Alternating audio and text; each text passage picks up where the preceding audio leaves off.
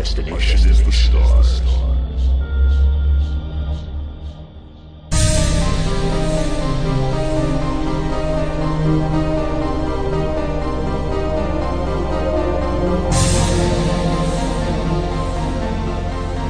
Lark Transmissions, Some Big Help, written and read by Shane Thomas.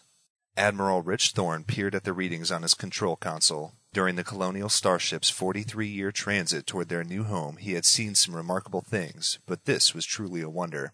They detected either a rogue planetoid traveling at speeds humanity could not yet calculate, much less hope to achieve, or a spacecraft set to intercept. It made his own 3-mile-long egg-shaped vessel seem like a fruit fly on a melon.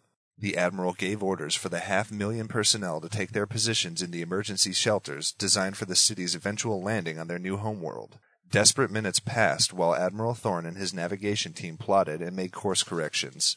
Not a second after the vessel veered into its new course, the computer systems specialist, Bud, gasped.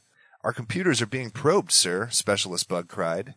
"Who on board would hack the navigation controls from the emergency shelters?" the Admiral scoffed. "Sir, I don't think the invader is from the vessel," Specialist Bud stammered.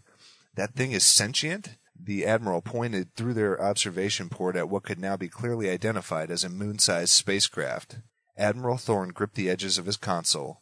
In all of the years he ventured past lonely stars and empty space, not even a living microbe had been detected. Their destination world lay only 3 short years away, and suddenly there's life and technology beyond the capability of man. "Send them our standard greeting," the Admiral said. "I can't send anything, sir. The entire computer system's been locked up by the invader." Unable to operate their controls, members of the navigation crew huddled in front of the observation port. Only a few miles separated the vessels. A slit appeared, stretched and gaped ever wider until only the gentle blue hue of the enormous bay door's interior lighting could be seen.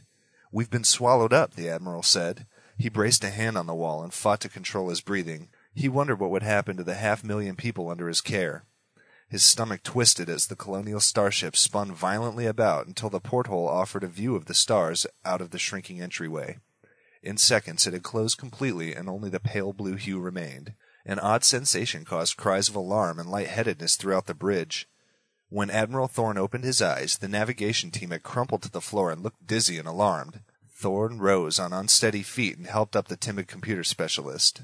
A slit in the blue hue reappeared and grew until they stared at the sight some thought never to see again, and others had only seen in books and slates.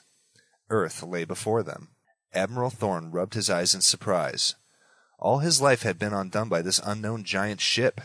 "We're back to Earth, back to where we started. No need to thank us," a deep voice resonated from behind the Admiral and his team at the observation port. The Admiral spun about to see a dazzling creature crouched on 4 thickly muscled legs.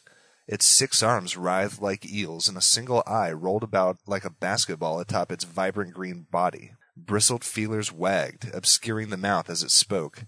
"You poor primitives must have been wandering out there for a lifetime." "We were almost," Admiral Thorne began. The creature cut him off and began to turn away. "No need to thank us. It's hardly a detour for our craft. Just don't wander out so far before you can travel outside of space-time."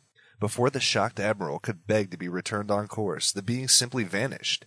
Thorne peered out the window and saw the massive craft wink out of sight. "What a blowhard," Specialist Bud said. If you enjoyed this story and would like to read or listen to more, go to www.lark-sci-fi.com. larc-sci-fi.com.